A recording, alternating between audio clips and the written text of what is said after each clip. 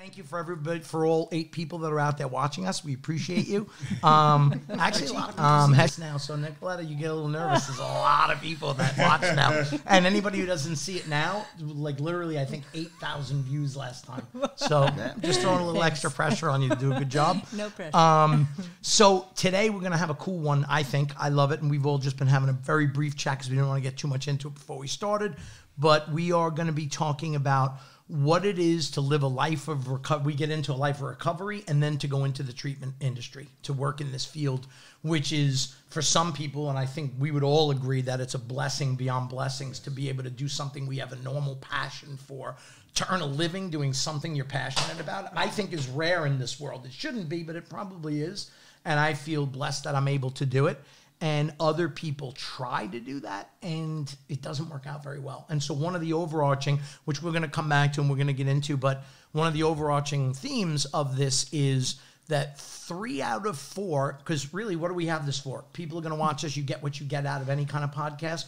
But a lot of people young in recovery look to become counselors. I think it's part of human nature. I believe that people are mostly good. I'm not a pessimist or a cynic. I believe most people have that. And when you get sober, it's like that charcoal-covered, dirt, grime-covered, perfect diamond that we had when we were born gets covered with a lot of yuck as we get older, and the fear, guilt, shame, the misery of addiction and alcoholism all cover it up. And eventually you get sober and you start cleaning that off a little, and some of that diamond starts shining through. And when it does, I find that people want to help others. I think that's a natural, innate part of a human being. Most human beings on the planet is we actually do want to help people. And when people get in early recovery, it comes out a lot. There's a lot of people who do. And so anybody watching that's new to recovery, you know, you may be thinking to yourself like, oh, I'd like to be, well, one of the overarching warnings, right? The caution label at the bottom of this one is 3 out of 4 people who do try and do it relapse. So that's the real deal. So you got to be mindful and careful.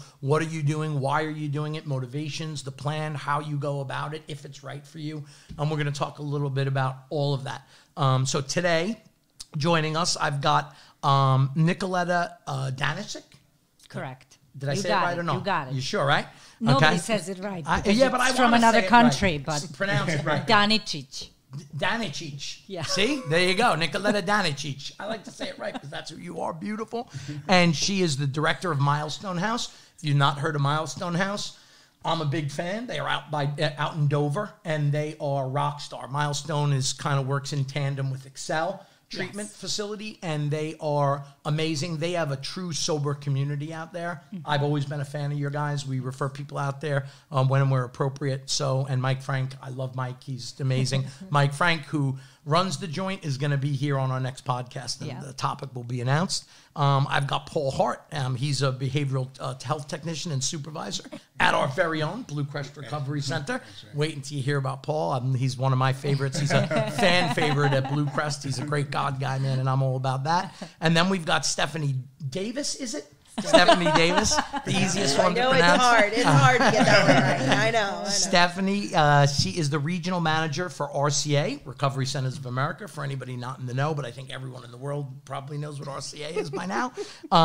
And she's the regional manager for all of New York and all of New Jersey. So anybody out there and that needs help and you're looking to reach out to someone, she runs their outreach. And in anything in New York and New Jersey, if you want help, that's the gal to call. Or she can put you in touch with the people who you should be calling at RCA.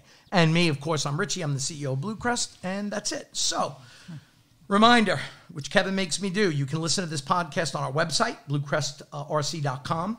You can subscribe on the major streaming platforms, iTunes, Spotify, SoundCloud, and YouTube.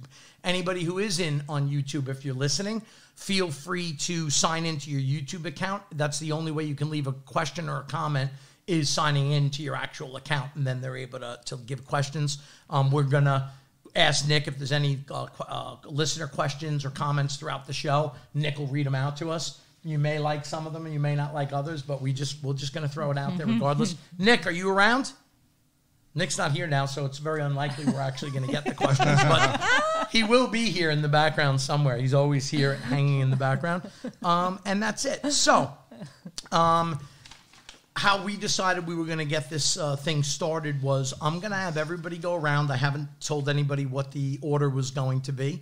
And I was going to pick Nicoletta first because she's the most nervous, and I still might. I just haven't decided yet. But we're all going to go. We're going to do this almost like a what it was like, what happened, and what we're like now leading us up to working in the treatment field. And then we're going to kind of bounce back and forth, some highs and lows and cautionary tales. And I'm sure a lot of stuff will come up just naturally on its own. But we're going to ask everybody to do a little background of where they come from, experience, strength, and hope.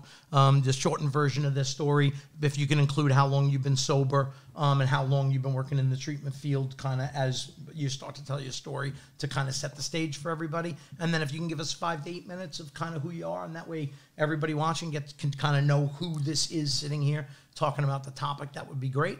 And why don't we start with Stephanie? I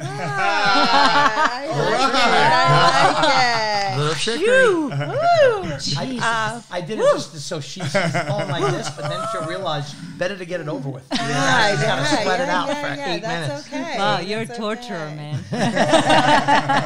I'm going to set timers for each of you that you don't have to exactly to, but it'll give us each a just a general idea of our time so we don't. There we go. Ready, set, go! No, Stephanie, go. All right. So, as you were previously told, my name is Stephanie Davis. I am the Regional Manager for Recovery Centers of America. How I got here today is a long and distinguished story. Like so many others, my addiction was the worst of the worst. I mean, it came with all of the bells and whistles. Homelessness, arrest, loss of family, loss of dignity, shame, guilt, you name it. I am a 12-step girl, so I don't believe in reveling on, the nitty-gritty. I will say, though, that it is only by the grace of God that I am alive today to share my story. For me, finding treatment wasn't so easy. I had no family at that point. I had destroyed a nursing career. I had really pushed everyone that cared anything about me away. I was still surrounded by all those that said they were my friend, as long as I had drugs in my pocket, right? But it was only by the grace of God that I was found by another soul who happened to be in law enforcement. And this particular officer would just not leave me alone. She said, there's something in there. There's something that you need to give back. And handed me the card of someone that's very much like me today and said, just give her a call. And I did. And I picked up my first white trip in detox. And I spent 11 months under the treatment umbrella.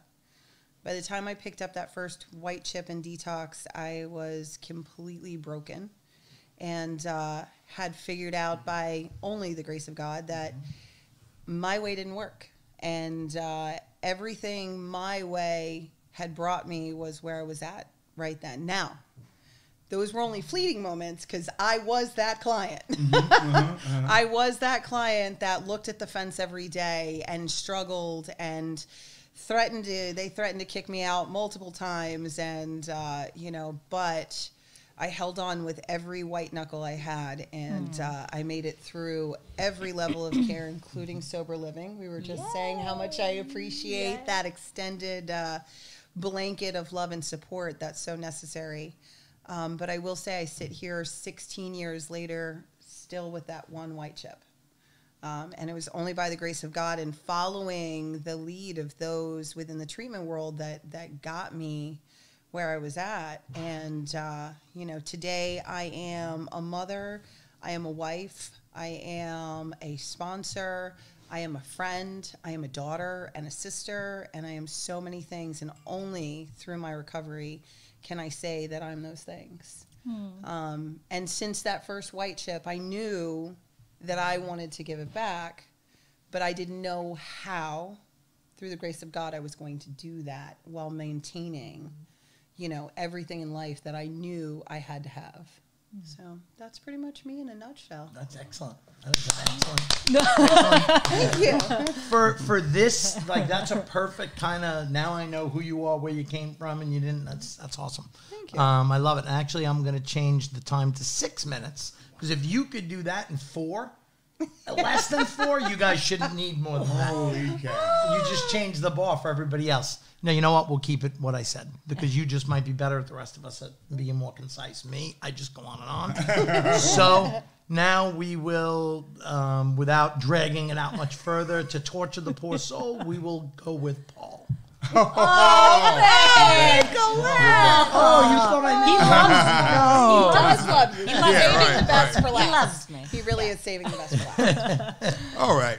So thank you, Stephanie. I'm Paul Hart. I'm a supervisor of the payroll techs at Blue Crest. Love my job.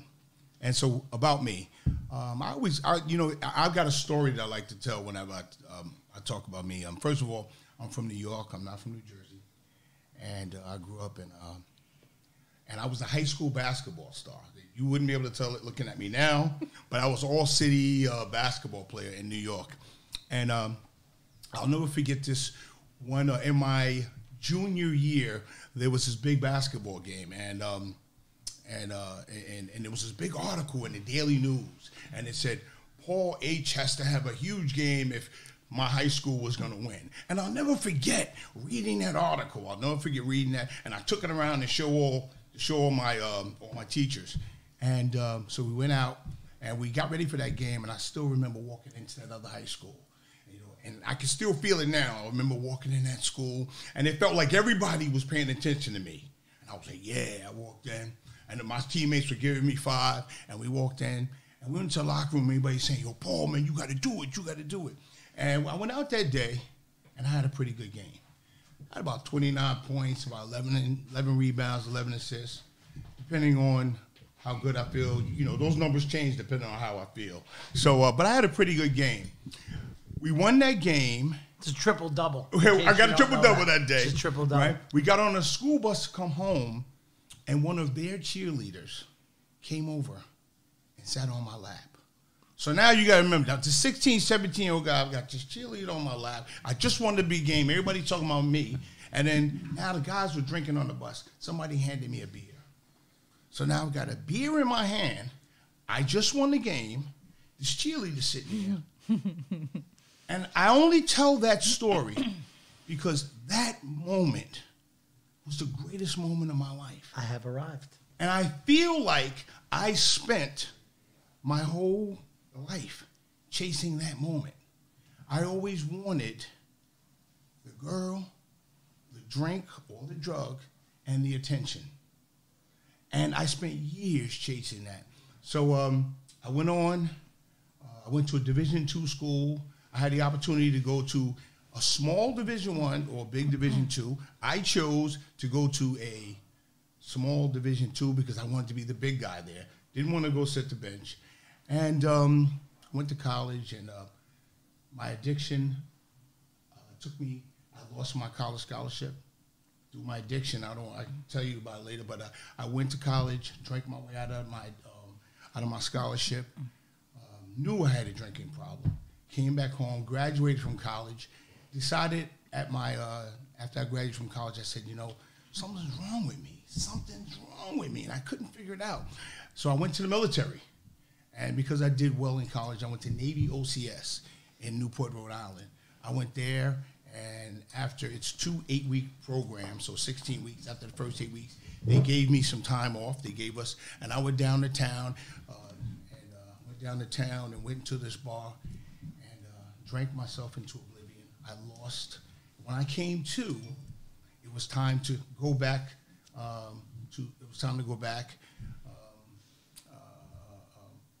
To lead the 26th Battalion in PT, and I was a day late. Needless to say, I was AWOL from the United States Navy. I lost my ability to become a United States naval officer. So with all that being said, I knew that I had a drinking problem. I came back home, got a good job in an insurance company, and there's when it started getting bad for me. And I met a guy named Ray L., and he told me that I had a problem. And he helped me get into treatment. I went to treatment. And I'll say this. Treatment helped me get 9.5 years of sobriety. And after 9.5 years, I took back my will. I started believing that I had it. And after 9.5 years of sobriety, I relapsed. In that 9.5 years, I had gotten an MBA. I had gotten a great job. I was doing big things. I relapsed after 9 years of sobriety. I was working on Wall Street. I had that 6-figure job. I relapsed and lost it all. I lost it all. Now I've got 8 years back, almost 8 years back. I love what I'm doing. I'm a behavioral tech supervisor. And Richie, you mentioned about having a passion to do this. I love this job. I love what I'm doing, and I wouldn't want to do anything else. So that's kind of where I'm at right now. It's a good one. Another very good. Well done. Yeah. And you did it in less than the 6 minutes. All right. That's a lot of pressure for you. All right. I got more minutes. Now we will finally, actually, instead of me jumping in and telling a little about myself, we'll let Nicoletta go. Thank you. I'm Nicoletta Danicic. It's hard to pronounce, so just Nicoletta. I am the director of Milestone House. It's a transitional sober living place in Dover. That's current status, but I've been sober for a little bit over 14 years. I've worked in the field since I was 7 months sober officially. I had my first paycheck from the Milestone House. I kind of fell into it. But I'm from Serbia, Belgrade, former Yugoslavia. I was born and raised there. When I was 14, I emigrated to New York City with my sister. My mom was already there, and there were some hardships in the beginning of our stay where we ended up being homeless and living in an abandoned building. This is way before I picked up a drink or a drug, and we got out of that through hard work and perseverance and effort and survival skills and, setting goals that we can overcome. So I became very ambitious. I became very driven. And by the time I was 16, I graduated high school, a valedictorian. I was living by myself, supporting myself. I put myself through college. I had some academic success. I had some financial success. I never really knew what I wanted to do. I think as a result of my drinking and drugging, I was changing my major like every 6 months. Arts and English. I ended up graduating with a philosophy degree. And, to reward myself, I would come home and, the drinking would create relief from this life and this pressure that I was experiencing internally and from not knowing myself and being disconnected from the depth of my being, basically. I mean, it was a solution to my unmanageability, really, and inability to meet life on life's terms, actually. And when I was 27, I experienced a profound surrender, really, under the influence of drugs and alcohol. I'm an alcoholic and a cocaine addict. I shout that from the rooftops. This is who I am. This is what I've been through. This is what I've done. It's also to paint a picture of kind of the life I lived. And I think cocaine use also sped up my bottom by the time I was 27, even though I've lived alone from the age of 16. So it was an 11-year step one experience that I just couldn't get with. And, there were efforts in the last few years of my drinking and drugging. There was this idea I can succeed and I've done so much so that there's absolutely no way that I can get through this, right? I kept relying on my mind to come up with an answer on how to get through this difficulty I was having with managing my drinking and my drugging. And at that point, I was working for a company. It was the greatest rug company in the world that worked with Christie's and Sotheby's. I was actually in charge of their accounting department. And I would be sending messengers out during lunch to get me airplane bottles. And I was having all these ugly experiences that we need to have to kind of get in touch with reality of what's going on. Fainting in the New York City subway and having seizures when I was 26 and, not making it to work and being late and all of that, all of these experiences, all of the pain that comes with. And at 27, I had a profound experience under the influence of drugs and alcohol. At that point, I was already seeing a therapist who was trying to convince me I was an alcoholic, and I was trying to convince him that I wasn't. And when I had this experience, he actually referred me to treatment in Pennsylvania called Marwort. I came in there not understanding why they wanted to search me, because I didn't understand why anybody would go to treatment with anything on them. Like, to me, that was never an option. Like, either you do it all the way, or once you go in, kind of. That was my idea. I had no idea that there was a treatment world out there. I had no understanding of that. But I had an incredible experience in treatment, I think, because of the incredible experience I had with my step 1 experience of unmanageability and powerlessness. And then I put myself in a halfway house for women, also in Pennsylvania, for 90 days, because I was sure that I was going to drink, even though the mental obsession was removed to drink. I was sure. I was so scared that I wanted to be locked up. And then I said, okay, it's time to rebuild life and build back, because I lost everything, my apartment, my job, finances, bank account, phone, everything. And they gave me an option of a sober house in Dover, and I landed there, never having seen it, on a Saturday, January 13, 2007, with 5 months sober. And Mike Frank, my current boss, opened the door, all frazzled and overwhelmed with the one sober house he was running by himself at that time.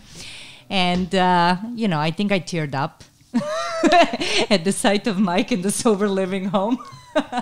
After New York City, after living in Manhattan for 13 years. And no, this is not a Jersey or city accent.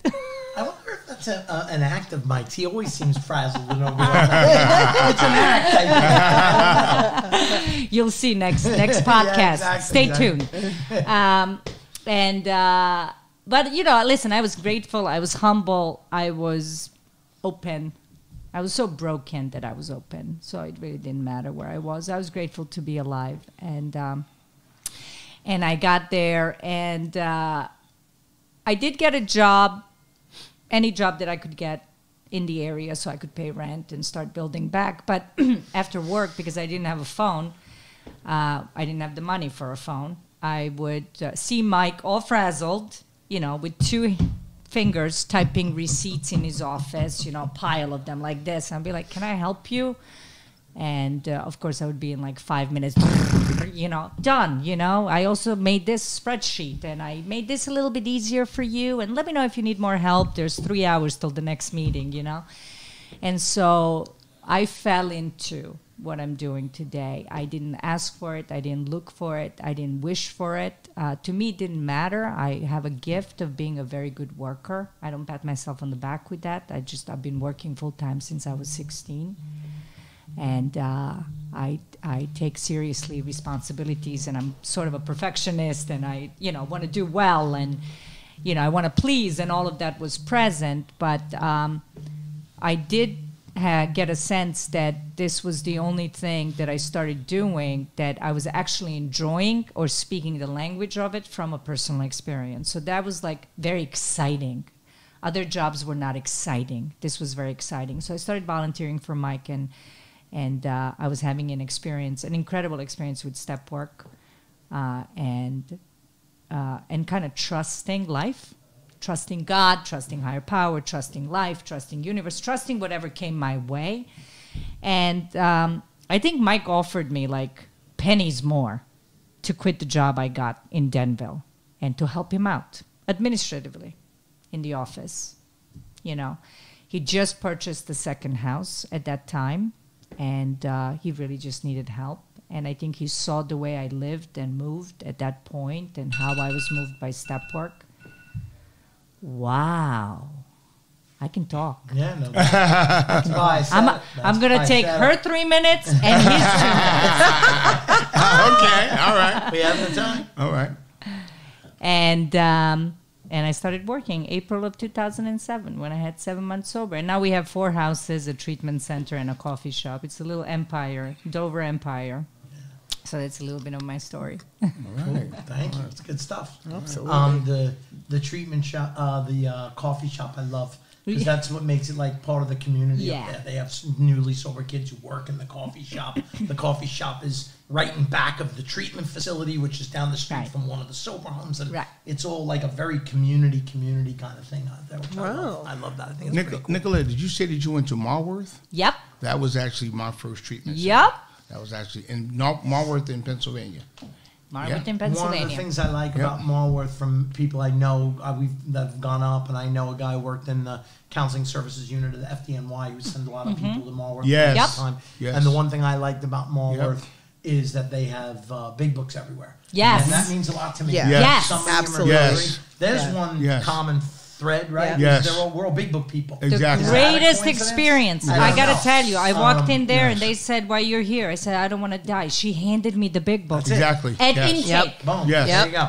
Now, I for was anybody who handed doesn't mine. know, the Big Book is literature. In out in the 12-step world, there's all sorts of fellowships. None of us at the level of radio, press, or film will align ourselves with a particular fellowship, but there is a book that is the basis of all 12-step work. Whatever fellowship has grown out of that, which many of us were lucky enough to have been handed a copy of and followed some God. directions to get really sober.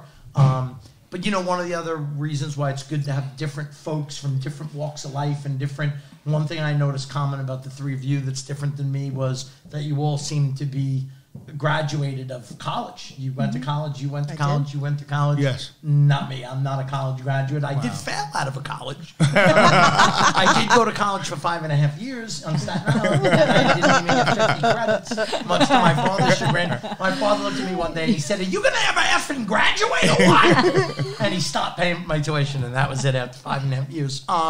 So I'll give just a quick short one for myself because, especially to set the stage for this, I love the way you guys all, because it kind of, I skip over all the stuff that I usually love to talk about, and I'll say that it's interesting that you said you fell into this.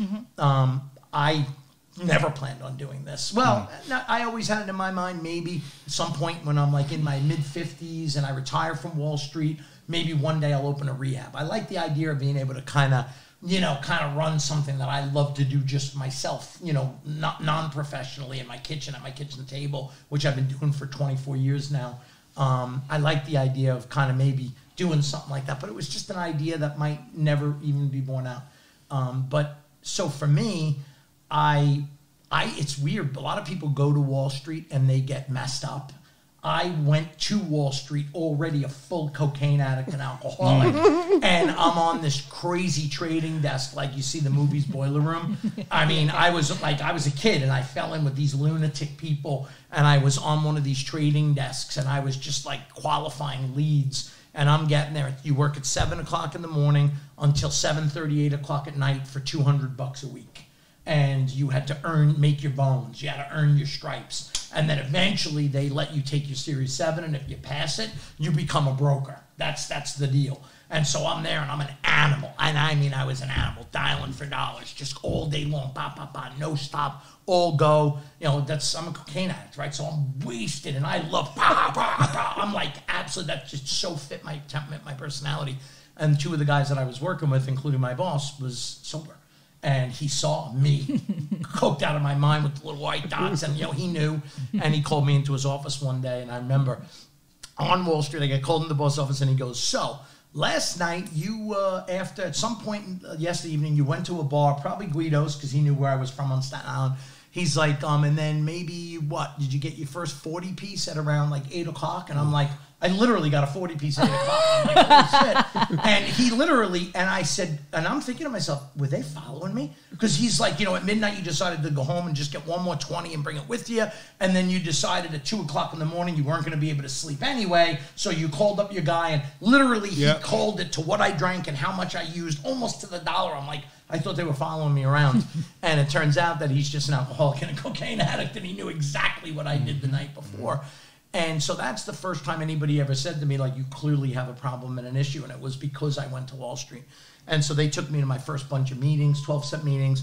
I did nothing they suggested. I didn't get a sponsor. I didn't get a home group. I didn't do any of the things they suggest. They gave me one of those textbooks or whatever that I never opened or looked at. I used it at some point to crush cocaine on many months later, but whatever, that was just me. And I didn't take anything seriously. And I was able to kind of maintain for 7 months on the marijuana maintenance program. It does not work. Eventually, that little baby high, not good enough. And we want to get really high. And eventually, it brings you back. And so it did for me. And so I ended up leaving that particular job, and so I stayed on Wall Street, kind of, right? I was basically unemployable wreck for a long, long time. Like I had already well dropped out of college. I officially left school. It was the timing of it was perfect to get that job. I said, well, I'm done with school. My father already said he wasn't paying anymore after 5.5 years. So it was good timing. I was working as a cook, a short order cook at Al's Pizzeria on Staten Island on Jewett Avenue. And I leave, I get the job with those guys. I don't fail out with them. I just make a decision to go a different direction. And I went to a different place, then I went to a different place, then I went to a different place. And somehow throughout that, I was able to pass my Series 7 and I got my licenses. But I was, in the end, I worked for a particular place. I ended up partnering with like one of the biggest cocaine dealers on Staten Island at the time. And he becomes my partner at the brokerage firm, which was a good idea for me to partner with that particular guy. Anyway, go on forever about that, but I will say that, you know, at that point is where I hit my absolute bottom. Like I was technically employed, but I really wasn't employed because I never went there. If I did go, I was usually violent and angry, and I would show up every once in a while, and I blew a really big deal, and I had a big opportunity. And, you know, he was done with me. You know what I mean? Like, even that guy was like, I can't take this anymore. And I end up going to my first detox.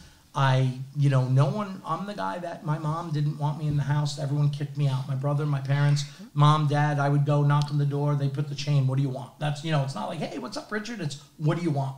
My mom, when I went over to her house, I'm the guy that she would hold her purse the entire time walking around the house. My mother would never have her purse not be in her hand if I was in the house with them.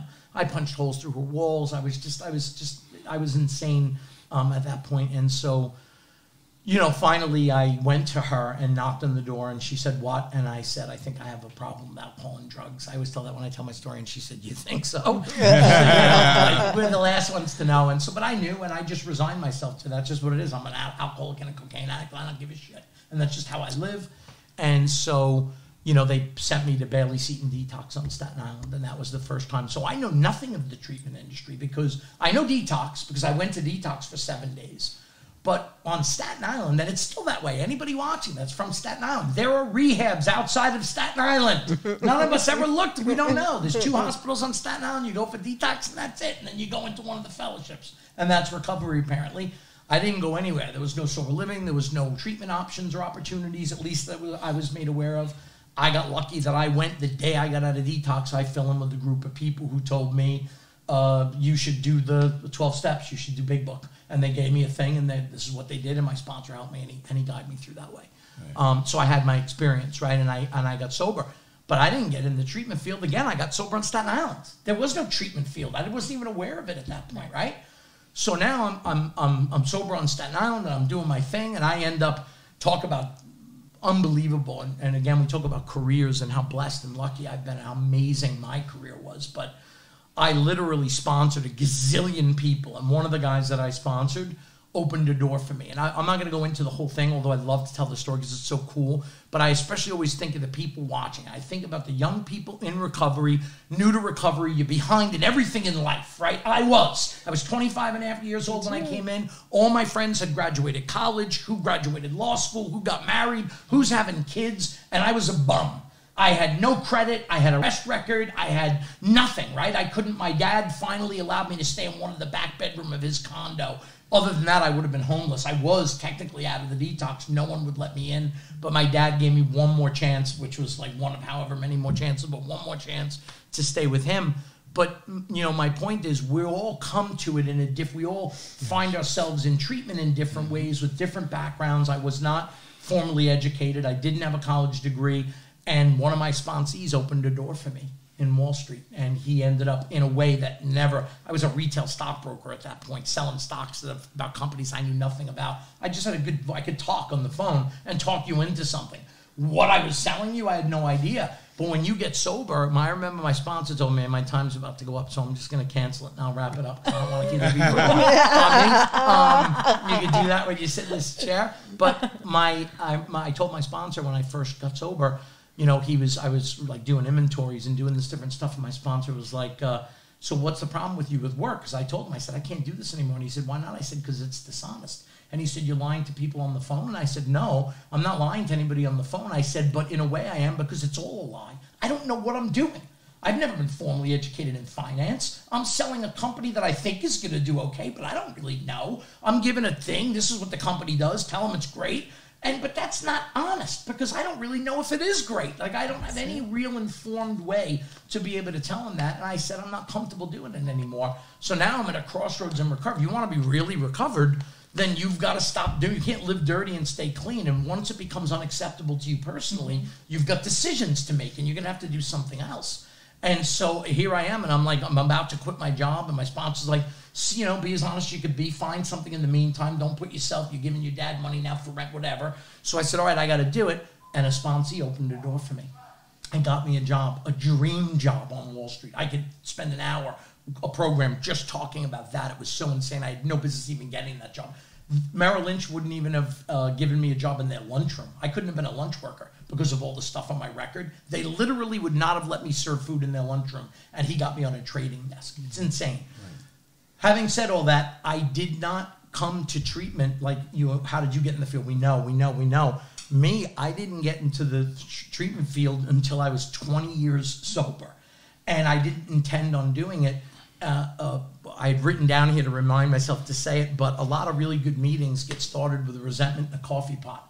And one of the reasons, the sun, moon, and stars lined up. That's how I found myself in this. But it was twofold. One, a friend of mine had come and said to me, I was in the treatment field. I'm thinking about starting it. Could you introduce me to your friend who has money that maybe they'll invest in a thing?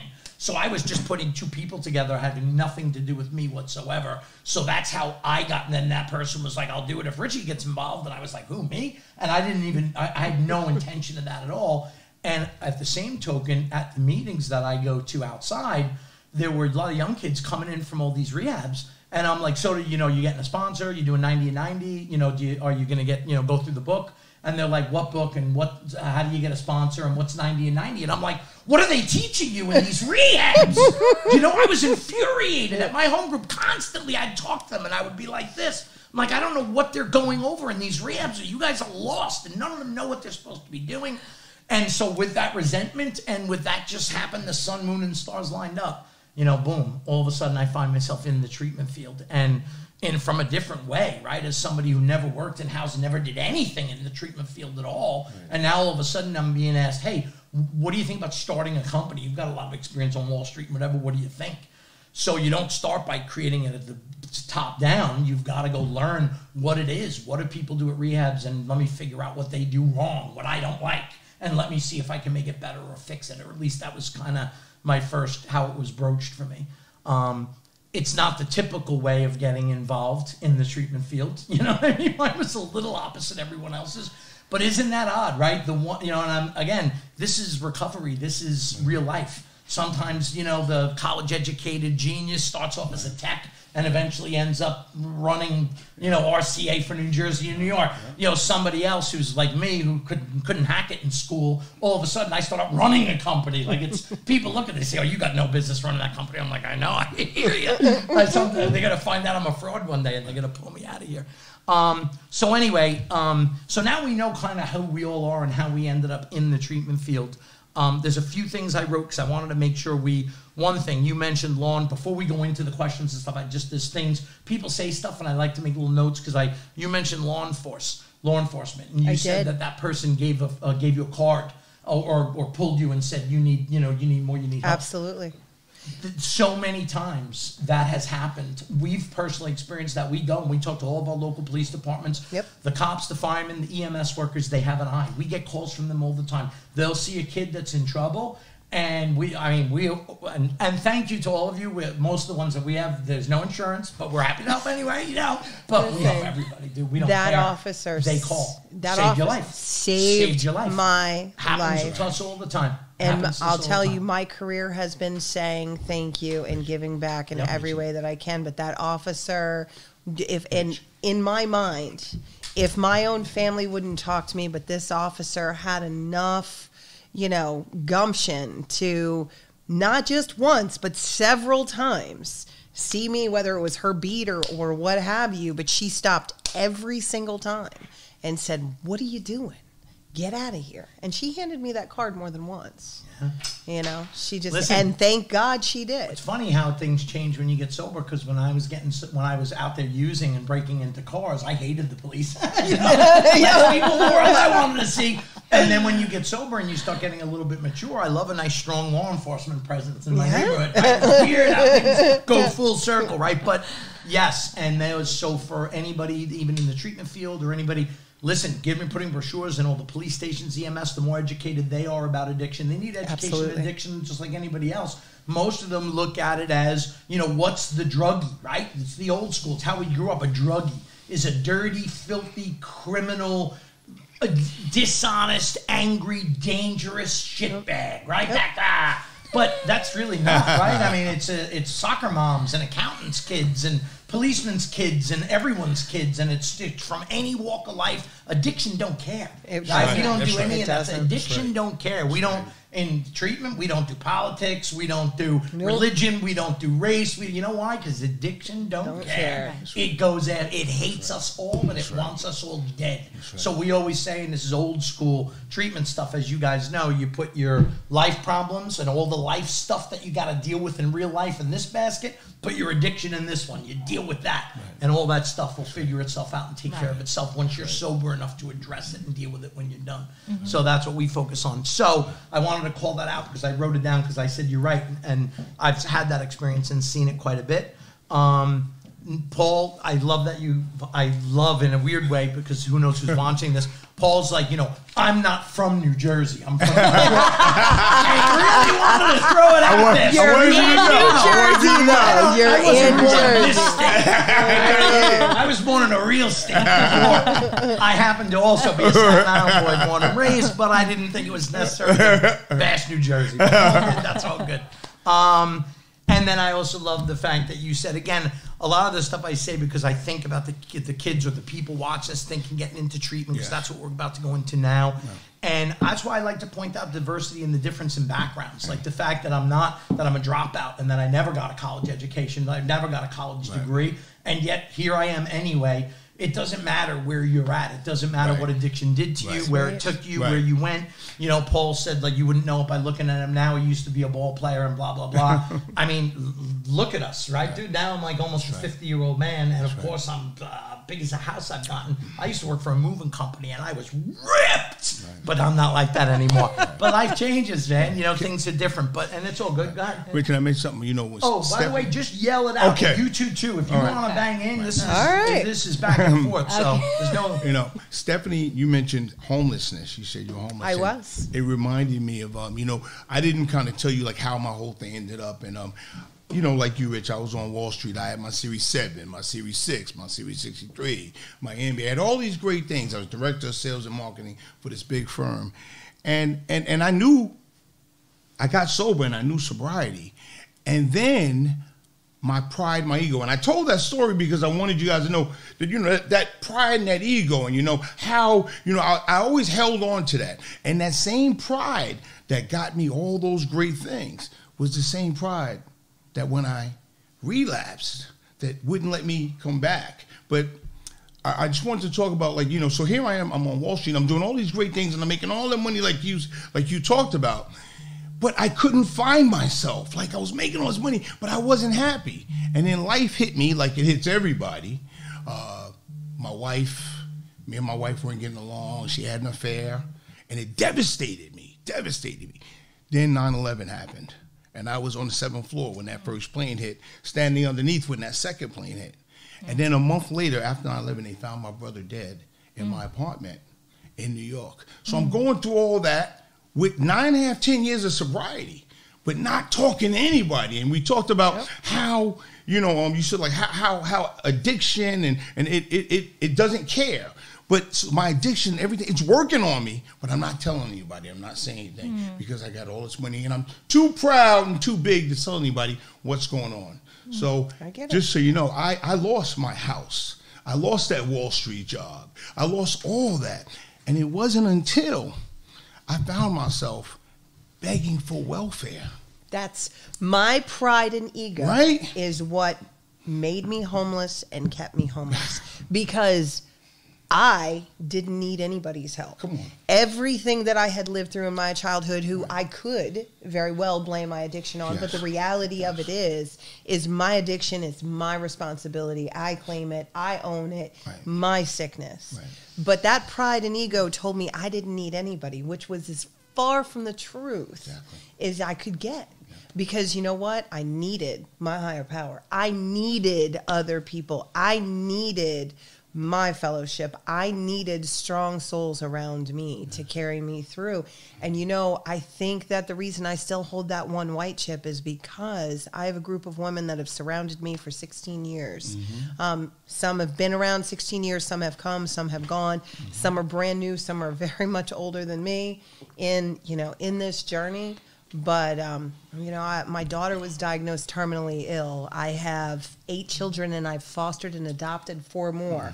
I've been in this industry for 15 years. I have seen highs, lows, crashes throughout my sobriety, and I hold that one white chip today because that pride and ego stays in check, because I don't do it. I don't do it. My fellowship, my God does, because that pride and ego got me nowhere but homeless. Period. End of story. And that was one of the hardest things I had to grab in the first 2 years of my recovery, which brings us back to our topic. But I'll wait. Yeah, that was good. Listen, Right on great point. segue back in. Yes. But no, I mean that's and it's an issue. Pride and ego. The truth is, we could just say, what the hell with the rest of this topic? Let's talk about pride and ego. Right. We could. We could spend that. Dave. Right, but how about the There you go. pride and ego that develops as a result of working in the Which field? is why she said it's going to lead absolutely. you back into this, which it does totally. Absolutely. So yeah, and one of the things is we have a series of questions. Okay. Before I go into it, we have to take a pause, and we have to say, for those of you who are just joining us, you're listening to The Other Side. This is the official podcast of Blue Crest Recovery Center. I'm Richie. I'm the CEO here at Blue Crest. Should I read you? Nah, you know what? You can watch us. If you're already watching us, then you know what you're watching us on: YouTube, SoundCloud, Spotify, iTunes.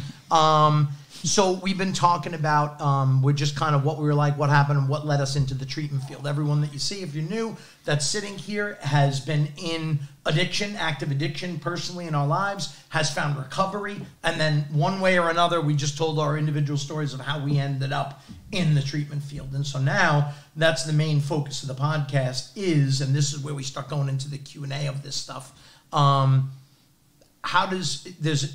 We could break it down into 50 different ways. And one of the things I also wrote, because I reminded myself, think about what we have here, right? We have the housing aspect, we've got the marketing aspect, and just because that's the, outreach. But marketing aspect, we hate to use the word, because marketing is for tires and advertising, and we deal with people, and we have a passion for people, so we hate to use it, but for lack of a better term, outreach. But we'll say outreach, you've got the housing aspect, you've got the clinical aspect, you've got the owner rehab aspect of like the kind of global view of the whole thing.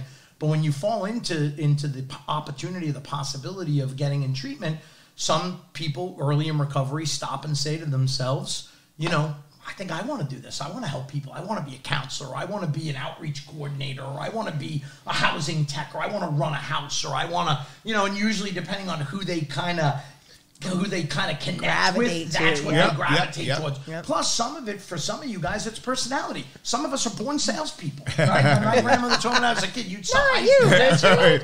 And she also said you're going to end up in jail, my grandmother. So I don't know. My grandmother was but she always said you could sell ice to an Eskimo, so I would gravitate towards that. Some people are more maternal or paternal, and so they may go more towards something else. So really it depends. But I personally think, and I'll hear from each of you guys, I think each one of those, and I hate to say this the wrong way, but don't misunderstand, but each one of those represent a different level of danger in early recovery for me. I mean, I'll call it that way, because ego, money, all that stuff, ego and money are two dangerous bedfellows in early recovery.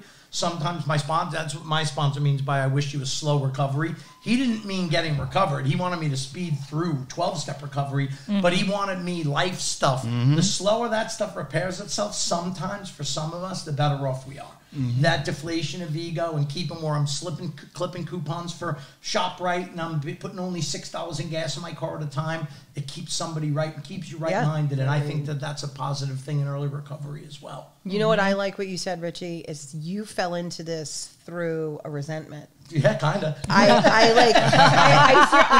You're the only other person besides myself that I started my journey to be a counselor over a resentment. There you go. A resentment of my counselor in treatment. God bless her soul. So let's hear the story, because that's the Oh. thing. What really got you connected with treatment industry? So go ahead. Oh my goodness. So, throughout my 11-month journey through treatment, I remember in the first few months in residential treatment, I had a beast of a counselor. God bless her soul. I don't know where she is today, but I wish I could give her a big hug and just tell her that everything she said was right. That is not what I told her at the time at all in any way. I knew this woman was out to get me. She didn't like me. She didn't want my future at hand. I remember a game-changing event is I knew that I was going back to where I had just came from, and I was going to surround myself with the same people, and I wasn't going to use because, I had this. And she came in with the rap sheet of the house that I was going to in the middle of a group room, and she dropped it on the floor in front of all my peers. And I said in that moment, I think I had been in treatment 3-4 months, very, very early recovery. I said in that moment, if she only knew what it was like to wake up under a bridge with footprints around you, not knowing what that was. If she only knew what it was like to not want to go get high, but not be able to stop your own feet. If she only knew the desperation, then she would be able to help me today. And I could do this better than she can. I could reach people better than she can. I know this path. So that started out my journey. I thought that because I was educated, because I was what I considered to be clean and sober at that time, which I was literally just starting to not even crawl. I was like, what is that infancy stage when you start to roll over? And I really thought that I could bring the message so much better than this woman could. And I knew I was going to be the best counselor ever, and I was going to save so many people from the horror and the experiences that I had by, being that person. And it all started with a resentment. And I will tell you, it did not end And yet it did, really. And yet it did. And Yeah. yet it did. And I'm really grateful today for her and for the fact that she wasn't in recovery. Yeah. And that she... Which is what I was going to... Because I like to throw everything out as we thought she to was I made not a note. in recovery. I could literally do a whole separate section with 3 counselors that are not in recovery, and anybody who thinks that you need to be in recovery to help people with addiction, wrong. And I would never want a room full of us. Let's be honest. Everyone in your treatment facility in recovery themselves. No way. I mean, we've got pros, amazing people that are with us. Yeah, but they're all brought to addiction for their own reasons. Correct. And a lot of times it's a whole different perspective. It's an outside perspective. It's a family member or somebody Usually a who is family affected member. in what. Usually they're affected in addiction, and so they don't just find it by accident completely. They're usually affected in some way, shape, or form by a family member, whatever. Invaluable. And I remember back when I was an ignorant fool and I was in early recovery, and I'd be like, I wouldn't talk to a therapist. Like, I'm not going to talk to a counselor that's not, your counselor's telling you that they're not even in recovery. They don't know what it's like. And I'm saying stuff like that. And somebody had pointed out to me, so I don't understand. You have to have, a psychiatrist has to have anxiety and depression in order to help somebody through anxiety and depression. A counselor, someone has to have had AIDS in order to come up with a cure for AIDS. Like, that doesn't make no sense. Like, nothing you do, you don't always have to have had the exact experience. As a matter of fact, sometimes the best help comes from someone who has a totally different perspective to be able to meet that, to match that calamity with serenity.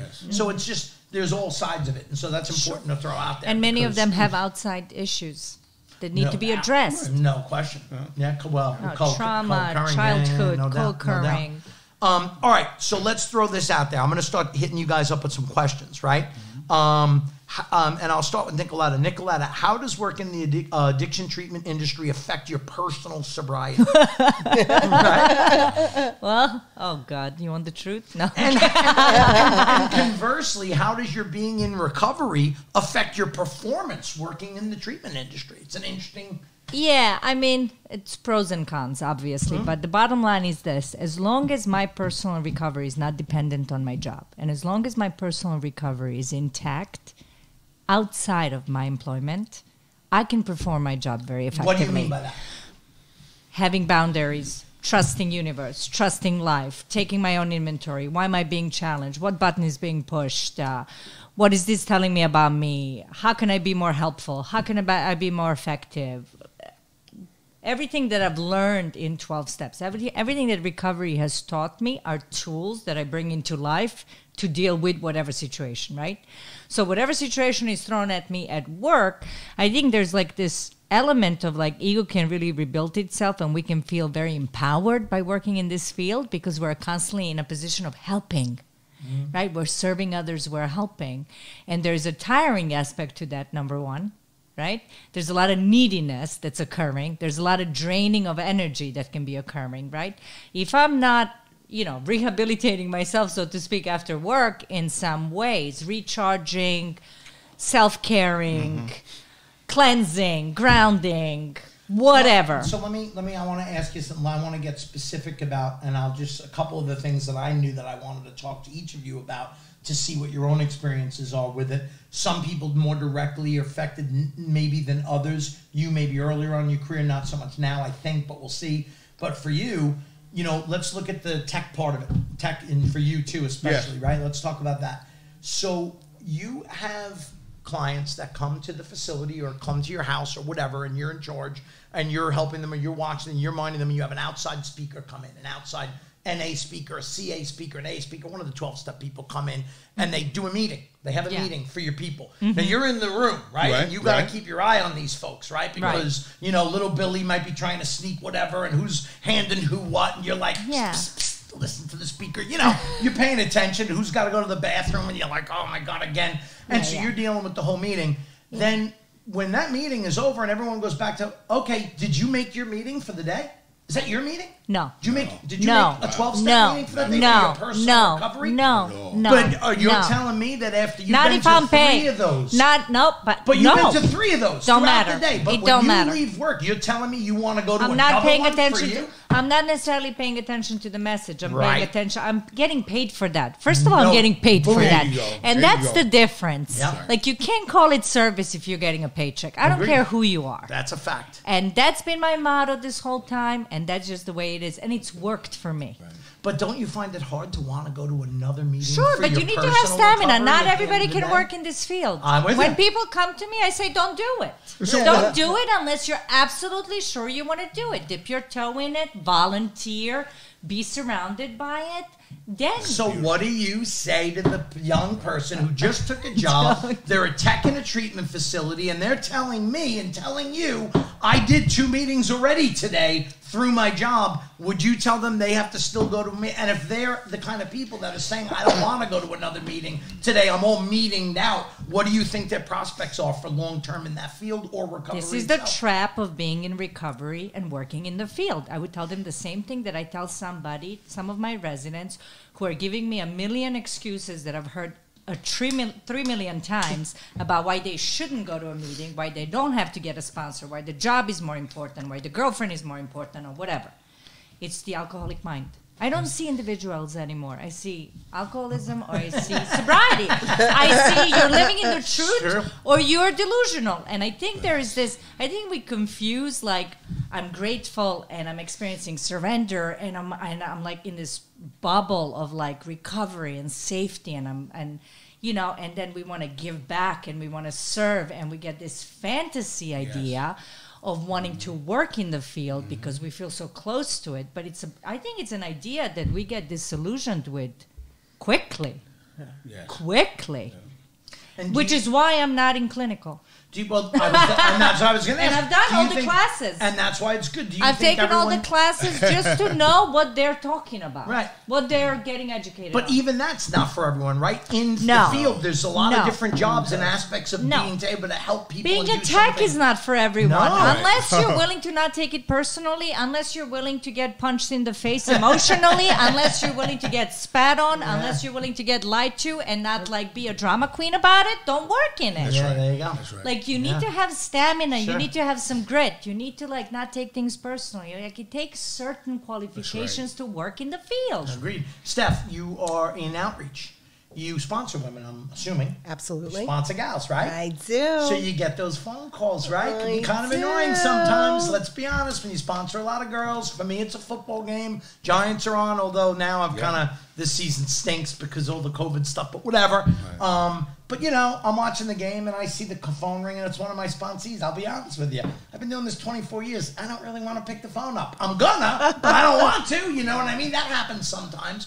But when you're in treatment and you've taken 50 phone calls that day, and you've dealt with families and this problem and that issue and this problem, and I don't want to go, and I'm on a street corner, and well, you've done this to me 3 times already. Are you really going to be there? Oh my God, my son. Okay, ma'am, calm down. We're going to talk you through this. Crying for an hour and a half. Yeah. And then you see a sponsee call coming in. You know you're good for another 45 minutes. At of drama. least. At least. Right. I sponsor women. So, 45 minutes is a Tell quick them. call. Tell us, what does that look like to work as in outreach? It's got its own whole nother set of, you don't deal with the same stuff they do, right? Because they're not, it's a little different. Your connection with them is a little different, right? I started as a tech. I'm I know, you know it all, but I'm talking about this glutton for aspect. punishment. But I'm No, asking but I'll you to tell you. speak- I'm asking for you to speak on, and again, before you answer, I'm going to say, because this is my point, the housing part, and we get it. I see. I mean, you're talking about in the trenches every day, going to the Every day, meetings, all day. on top of what you already have to do your own personal recovery. You've made it clear, and I get it. But there's also something grounded about that. Doing tech work to start with. Now, you may move up and over and right and left and do other things in treatment, become a full counselor, go over into outreach. You could work in admissions. You may start as a tech to learn the field and then find what you're drawn towards. And if the place you work for is good, they're going to look and have an eye. They're going to want to develop your talent and what you feel passionate for. Right. And that's all well and good, and that's fine. There's a grounding to that, and when you start out there, you learn the field. I think that's the best way to start, is in either housing or just a plain tech on the floor with no CADC classes until you've learned a little bit and decide for yourself, can I actually do this for a living? Some people go right into the outreach coordinators. And now That there's is the more most money, dangerous thing there's you can more do. ego. I think it's the most dangerous the most aspect of early dangerous treatment. thing you can do. We would never, we don't No. like to hire anybody unless they have 2 years of recovery. We have made some exceptions for people who are very 12-step oriented, but not less than a year. And really, we want 2 years at a minimum because there's a maturity that comes with that.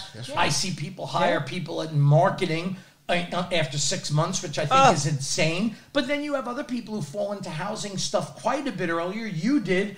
If the motivations are right and the person's the right type and you feel okay with it, as long as you keep an eye on them and you're holding their hand through the process, okay, fine. But your end is tough. Your end is difficult. So Richie, I'll tell you, coming straight into marketing is almost, setting yourself up for a relapse, period, and story. I mean, you don't have a personal life in this space. There is no you time because it doesn't matter where you are or what you're doing. Not answering that phone could mean life or death for someone. Yes. Period. End of story. Like, this phone for me is a lifeline to so many people that don't know where else to turn. It's that card, right? It's that card somebody handed. Now, like, I'm a mother, my husband is a saint because I've been in this space for 15 years. I've been marketing for 13 of those 15. And he's seen me answer phones in labor with our children. I'm not even kidding. I'm as serious as a heart attack. I'm so glad you brought that up because I'll throw that out there from my own marketers, from my own outreach people. No, I'm saying there are some of them whose girlfriends are done. They leave them. I'm done. I'm not doing this anymore. It's ridiculous. We're on vacation, and they're picking up a call at poolside in Mexico. Right. And I'm telling these guys, Stop answering your phone. Forward it to someone else. Take a week off. Disconnect. But you can't. They can't do it. That's That right. first That's time, right. That's that right. first That's time, right. Yeah. Right. that first time, Yeah. you talk to that mother that's lost that child. I'm with you. I get it. That first Yeah, time that's it. I know. you've made that connection That's with right. someone, Yep. and you know that they're no longer here to give a breath. Yep. It does something to I know. you as a marketer. And I'll tell you, that weight that you carry, right? I can't tell you how many times I've talked to somebody at 11 o'clock at night and I said, man, I can have a driver there for you. Like, it doesn't matter where you're at or what you're doing. I can get you there right now. Hell, I'll come myself. And they said, you know what? I just need an hour. And I never spoke to that person again.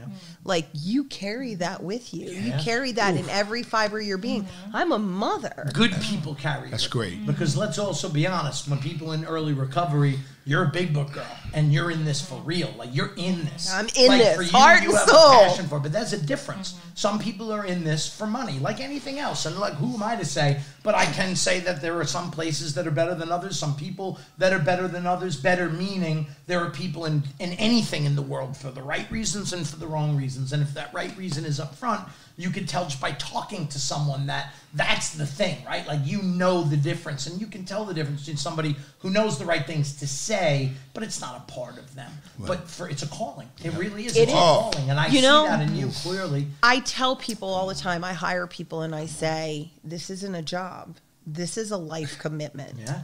This isn't 9 to 5. This isn't, vacations. I mean, one of my favorite things now is I'm teaching my girls to ski, right? And I have a jacket that my phone sits right here. I can't tell you, I've answered the phone on Space Mountain at Disney World. I mean, it's just, it's a commitment. And in early recovery, that takes every piece of you. It fuels your pride and ego. And it takes all of that love and nurture that you need to be pouring into yourself to become that healthy, grounded, well-boundaried, stable person. And you've just given it away. You've literally just said, it is no longer about me. It is about everyone that's in need. And then it does something to you. It really does. So many marketers that come in early, and I've seen it time and time and time again, they'll make the mistake of showing up to bring somebody in, and they walk into that house and they don't ever walk back out sober. They go in, it's almost like the plane, you got to put the oxygen mask on yourself first. Because you ain't making it out if you pass out. And I see it in marketing time and time again. And I thank God that he put my path where it is, and really really cracked my knuckles on working inside the treatment center.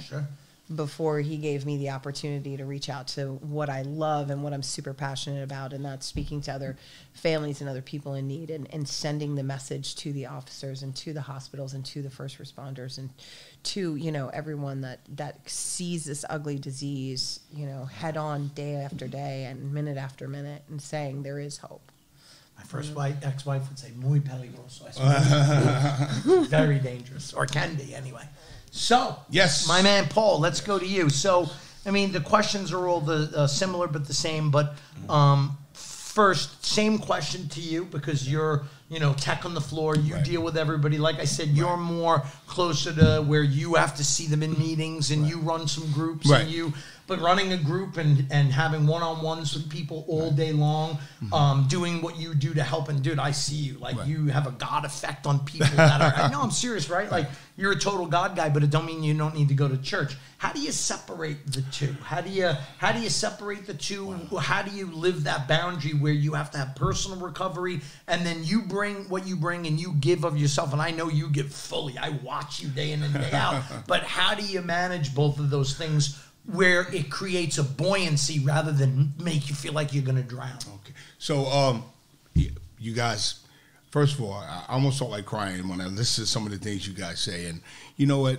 Richie? I don't cries a lot. I'm very. Oh my God, that's great. I don't forget where I came from. I went from Park Avenue to the park bench. I went from the penthouse to the outhouse. And I'll never forget that. And I'm one of those kind of guys, and we talked about homeless and all that, but my higher power, God, he had to break me. I talked about the ego and pride. I was broken. Mm-hmm. But they talk about, sometimes, I wasn't just broken. God didn't just humble me, but he humiliated me. The foreclosure sign, them taking away the cars. So when I started getting better, and I work where I work now, I watch this, and it's more than just this is not a job for me. This is where I'm supposed to be. I always think, I was telling somebody else about this story, I'm a tech. I'm a tech. I take urines. I move chairs around. I move clients around. I set up rooms. And people say, like, yeah, but you on Wall Street. Yeah, but like, this is what keeps me humble. I do this. There was this one day, I'll never forget it, Richie, at Blue Crest. And I was throwing out the garbage. And my boss called me, Drew had called me, and he said, hey, Paul, the ashtray, the cigarette thing on the outside is smoking. So I got this garbage bag in my hand. Now he wants me to go put the garbage out, Now he wants me to put water on the garbage. So I go outside, and I'm pouring this, and it started to rain. So I had garbage in my hand, I'm pouring out, and it started to rain, and one of the buses pulled up where all the clients are coming in. And there I am, 55 years old, with all this. And it was like almost God showing me, like, this too is okay. And I didn't feel bad about it. You know what I mean? It hit me for a while. But for me, I had to get to the point, and I want you guys to know, like, when I lost my job on Wall Street and I was bankrupt, I was bankrupt. But for me, I was spiritually bankrupt. Like, when I lost everything, I lost my money, but I lost my soul. I lost everything in me. So when I got back in treatment and I got back this, I do this because it keeps me grounded. I love this job. I love what I do. It's more than a passion for me. So now, I'm a God guy. I'm a love guy. I always talk about love. Love is the foundation of everything that I do. So I love helping these people. But I have to be very careful. It's love. It's the boundaries. Mm-hmm. And for me, my higher power, I'm a very spiritual person. When I started off in this field, I didn't start off like coming here to work.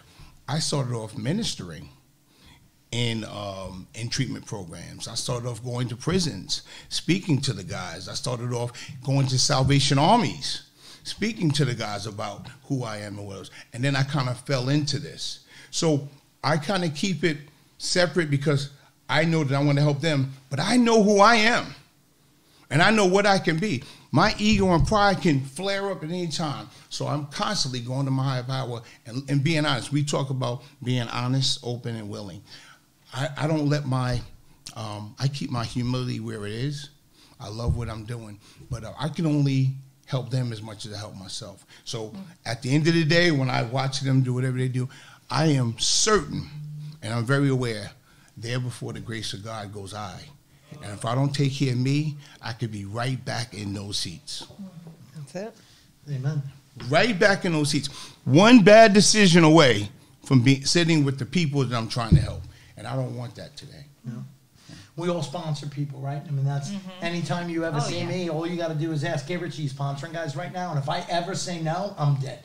Right. I'm dead. You know, like, you better stay away from me. Or if you're thinking of relapsing, I might be a good partner to go out with for a while. Yep. But, I mean, that's a fact, right? Sponsoring people becomes everything. Yes. It's funny how ego can mix with anything that we do, because we're talking a lot about that. And that is big in the treatment field. Anybody thinking about getting into the treatment field, definitely you, the one that started up bringing up, and you were right, and the ego. And it can have its play even in the other side. It's not just in the treatment field, it's in our personal recovery side, right? When you get asked to go speak a lot, I go speak a lot. People were asking me, like, oh, could you come do this conference? Can you do that conference? Blah, blah. Yeah, I'll do that conference. I had people call me up. We're out there now. Blue Crest, my story's out there. LinkedIn, this, that. I get calls from people I used to work with many years ago. My kid, this, that. And I remember I had gotten a call, and the guy's like, hey, my kid and whatever. And I'm like, well, listen, you want him to really come to my, if he comes to my rehab, I can't sponsor him. But if you send him somewhere else, I can go meet with him and I'll work with him one-on-one. Like, yeah, but he needs rehab. I'm like, no, I don't think you understand. You need a great sponsor. Like, I'm like, hear myself saying this. Like, I think I'm a great sponsor, right? But, I mean, I'm so invested in both sides. The ego could come anywhere. Sure. You know, what do people need? They need it all, right? I mean, if we could give do. them the best of everything, a solid sponsor, a solid, but at the end of the day, all any of us can ever really do is the best that we can. Are we showing up with the right motivations? Do we show up the right way? Are we giving our all? Are we making time for ourselves, for God, self-care? Are we doing our inventories? Are we sponsoring people? Are we doing Stay all the grounded. 12 work Stay that we grounded, yes. stay You grounded? gotta Are stay we doing grounded. our own work so our own house is clean and in order? And if we are, and we look at the right motivations to show up in treatment, best of all worlds, that's how you stay buoyant instead of it bringing you down to the bottom. Yeah. If I'm out of whack in either one of those areas, the one can totally screw the other. Yeah. But if both, I think, are lined up well, I think that they complement each other so well. I've had texts on my house, and one of them just said to me the other day, he's like, you know, I know a lot of people say they struggle sometimes doing this and doing that, but I gotta tell you, I feel like the work I do here just makes me even more alive. And I'm like, good for you. But that's where he's at right now. His Right. personal recovery is clearly rock star. And now the experience he's having here is rock star as well. And he's like, I don't get it. Like in his mind, like, are you crazy? This makes me even more connected to God. But that's not always the case. No. It's not always the case. And sometimes it can feel that way for a year, but we have to always be very mindful. Of that brick wall. Have It's a any of you double-edged had sword. anybody who came to you in your careers and the places you work? And if you haven't had anybody at Blue Crest do a poll, you will. But for you two especially, I've had people who've come to me, great techs in-house houses. I've had great clinicians, young, early people who've come to me and said, I can't do this anymore. And these are good big book kids. And I'm like, really? Because I love them. And I'm like, really? And they're like, dude, my personal recovery, I discussed it with my sponsor, and I was like, say no more. I tell them all when they start, if at any point you get to the point where you feel like this might not be, you've got to recognize that and be honest with us. Yeah. And I've had them come to me, and I love when they do. I hate it because I love them in the field, and I know they can help a lot of people. Right. But if it's wrong for them, and that once you become aware it's wrong for you, that's it. You got to go. And you Oh, got to yeah. call it. All right, so Kevin is saying that we're out of time. Oh my God, we did go a little longer. Wow. There's nothing wrong with that. I guess everything we said needed to be said. Thanks for raining on parade, Kev. We appreciate it. Nick, thank you for not giving us any of the questions or comments. I don't know if you're still in the garage, but There was only a couple of comments. Nick said there was only about 36 comments and 12 questions, and we didn't get to any of them. All right, well, next time, anybody who had a question, we'll email you the answers, and anybody with negative comments, keep them to yourselves. But I want to thank all three of you guys for coming, and this is a lot of fun to hang, right? I said it wasn't scary. It's just we're all talking to each other. I just warmed up. And yeah, there you go. Yeah. Now we can go. Okay, Now we we gotta can do go. this What's again. our next? What's our next topic, Yeah. Richie? Let's go. We'll have Let's you guys go. back Two-part again series, for no? future 3-4-part series. But thank you very much for everybody for coming, and be well. And from Blue Crest, we'll see you next time.